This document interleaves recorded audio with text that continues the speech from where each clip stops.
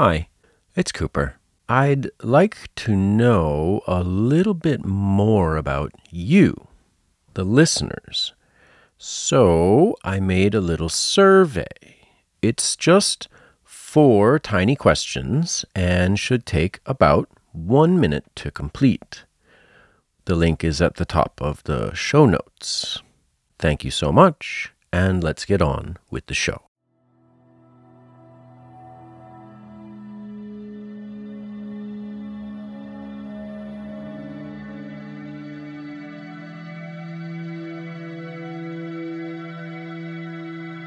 Hi, my name is Cooper, and this is A Little English. Every episode, I read a short story. After the story, there are 3 tiny lessons. If you are really serious about studying using this podcast, please go to my website, www.alittleenglish.com. You can get the podcast user's manual with lots of ideas for self-study.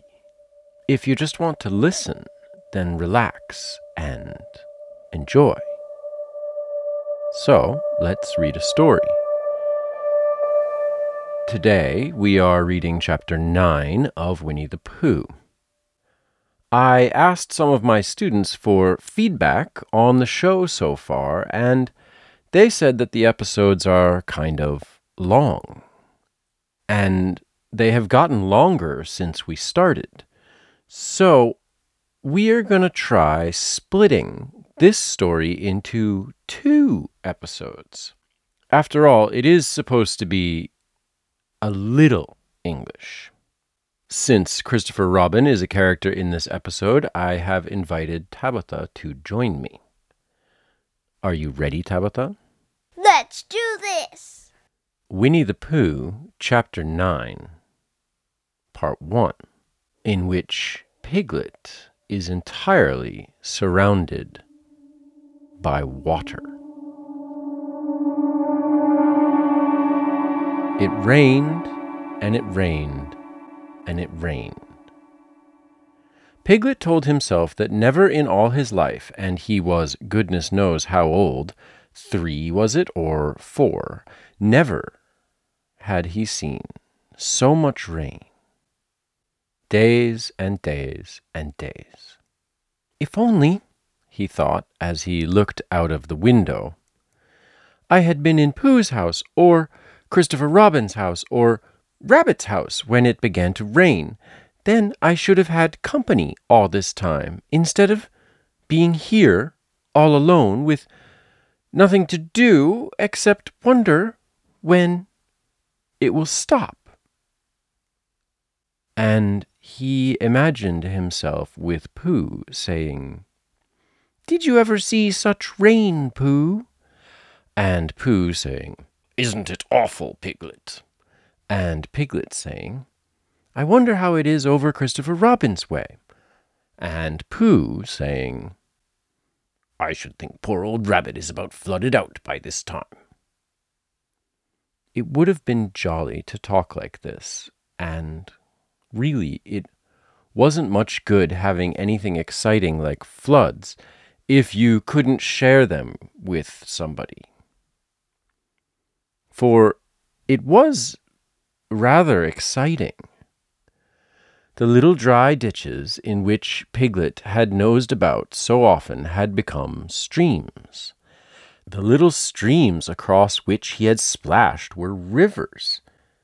And the river, between whose steep banks they had played so happily, had sprawled out of its own bed and was taking up so much room everywhere that Piglet was beginning to wonder whether it would be coming into his bed soon. "It's a little anxious," he said to himself, "to be a very small animal entirely surrounded by water. Christopher Robin and Pooh could escape by climbing trees, and Kanga could escape by jumping, and Rabbit could escape by burrowing, and Owl could escape by flying. And Eeyore could escape by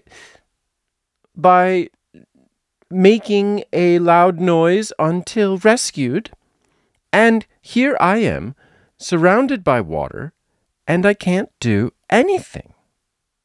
It went on raining, and every day the water got a little higher, until now it was nearly up to Piglet's window. And still he hadn't done anything. "There's Pooh," he thought to himself. "Pooh hasn't much brain, but he never comes to any harm. He does silly things and they turn out right. There's Owl. Owl hasn't exactly got brain, but he knows things. He would know the right thing to do when surrounded by water. There's Rabbit. He hasn't learnt in books, but he can always think of a clever plan. There's Kanga. She isn't clever. Kanga isn't, but she would be so anxious about Roo that she would do a good thing to do without thinking about it. And then there's Eeyore. And Eeyore is so miserable anyhow that he wouldn't mind about this. But I wonder what Christopher Robin would do." Then suddenly he remembered a story which Christopher Robin had told him about a man on a desert island who had written something in a bottle and thrown it in the sea. And Piglet thought that if he wrote something in a bottle and threw it in the water, perhaps somebody would come and rescue him. He left the window and began to search his house, all of it that wasn't under water. And at last he found a pencil and a small piece of dry paper and a bottle with a cork to it. And he wrote on one side of the paper, "Help! Piglet! Me!" And on the other side, "It's me, Piglet! Help, help!" And then he put the paper in the bottle, and he corked the bottle up as tightly as he could, and he leant out of his window as far as he could lean without falling in, and he threw the bottle as far as he could throw. Splash! And in a little while it bobbed up again on the water, and he watched it, floating slowly away in the distance until his eyes ached with looking. And sometimes he thought it was the bottle, and sometimes he thought it was just a ripple on the water which he was following. And then, suddenly he knew that he would never see it again, and that he had done all that he could do to save himself. So now, he thought, somebody else will have to do something. And I hope they will do it soon, because if they don't, I shall have to swim, which I can't. So I hope they do it soon. And then he gave a very long sigh and said, "I wish Pooh were here. It's so much more friendly with two." When the rain began, Pooh was asleep. It rained, and it rained, and it rained, and he slept, and he slept, and he slept. He had had a tiring day. You remember how he discovered the North Pole. Well, he was so proud of this that he asked Christopher Robin if there were any other poles such as a bear of little brain might discover. "There's a South Pole," said Christopher Robin. "I expected there's an East Pole and a West Pole, though people don't like talking about them." Pooh was very excited when he heard this, and suggested that they should have an expedition to discover the East Pole. But Christopher Robin had thought of something else to do with Kanga, so Pooh went out to discover the East Pole by himself. Whether he discovered it or not, I forget, but he was so tired when he got home that in the very middle of his supper, after he had been eating for little more than half an hour, he fell fast asleep in his chair and slept and slept and slept. Then suddenly he was dreaming. He was at the East Pole, and it was a very cold pole, with the coldest sort of snow and ice all over it. He had found a beehive to sleep in, but there wasn't room for his legs. So he had left them outside. And wild woozles, such as inhabit the East Pole, came and nibbled all the fur off his legs to make nests for their young. And the more they nibbled, the colder his legs got, until suddenly he woke up with an "Ow!" And there he was, sitting in his chair with his feet in the water, and water all round him. He splashed to his door and looked out.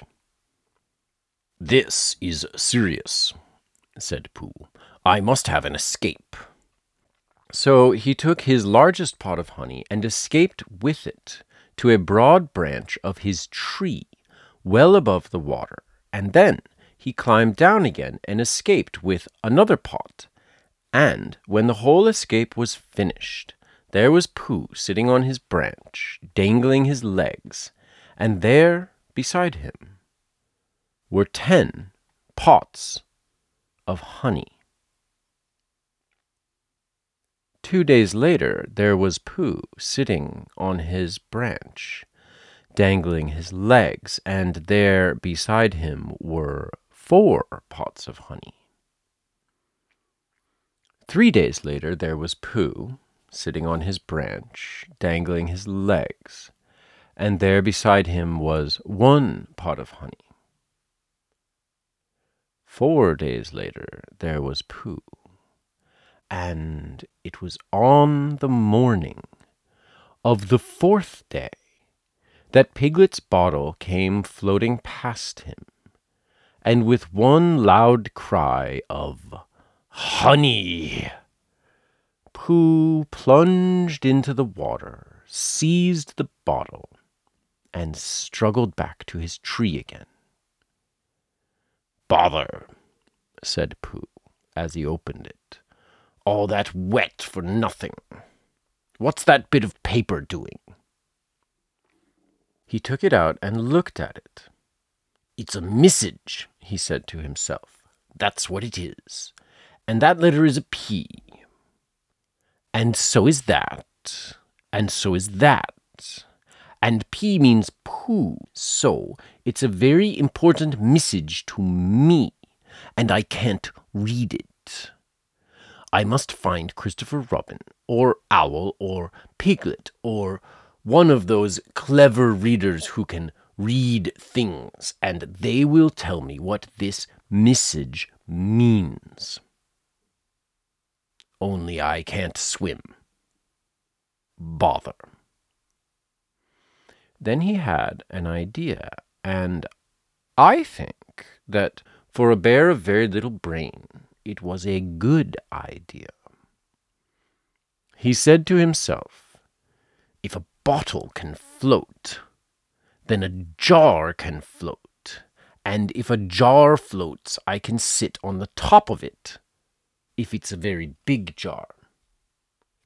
So he took his biggest jar and corked it up. "All boats have to have a name," he said, "so I shall call mine the Floating Bear." And with these words he dropped his boat into the water and jumped in after it. For a little while, Pooh and the Floating Bear were uncertain as to which of them was meant to be on the top. But after trying 1 or 2 different positions, they settled down, with the Floating Bear underneath and Pooh triumphantly astride it, paddling vigorously with his feet. And that is where we will pause the story. Until next week.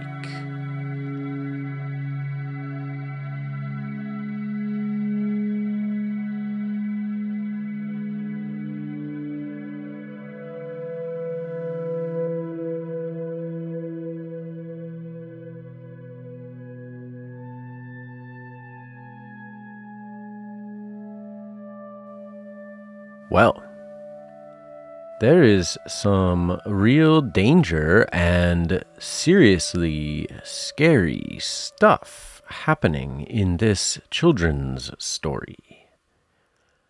This is kinda exciting. Let's do some tiny lessons. First, let's see what we can see in the big picture.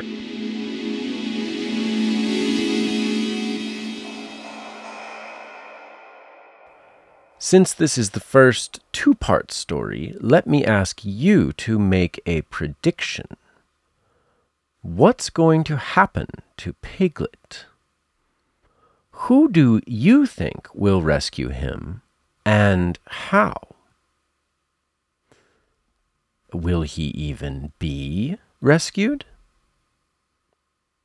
Probably. How about a boogie at the dictionary disco?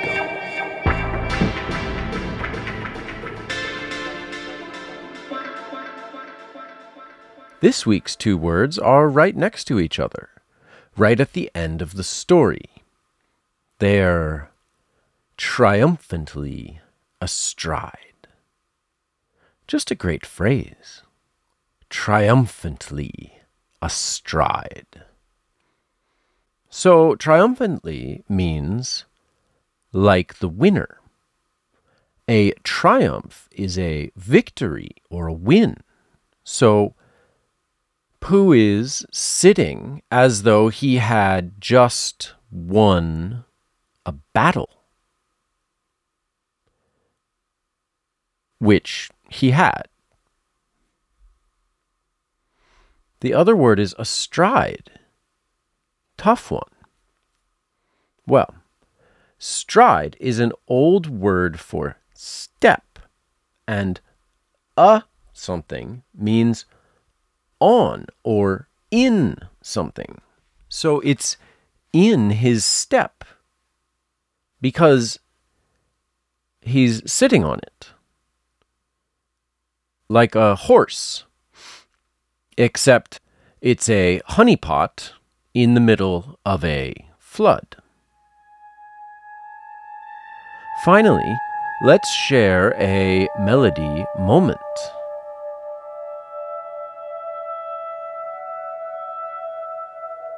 There's one thing I say that I think is really important. The sentence was, and in a little while it bobbed up again on the water.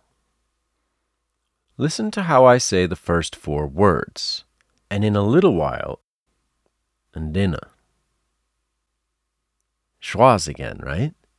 And it almost sounds like the words dinner. Like two different words that don't make any sense. But that's English. These words aren't really important. Little while is important, but andina, no. They're just like little tiny grammar things. They're not important for the story. So we kind of push them away. That's the secret to English melody. The stuff that's not important, it just gets smushed away. Let's go to the credits.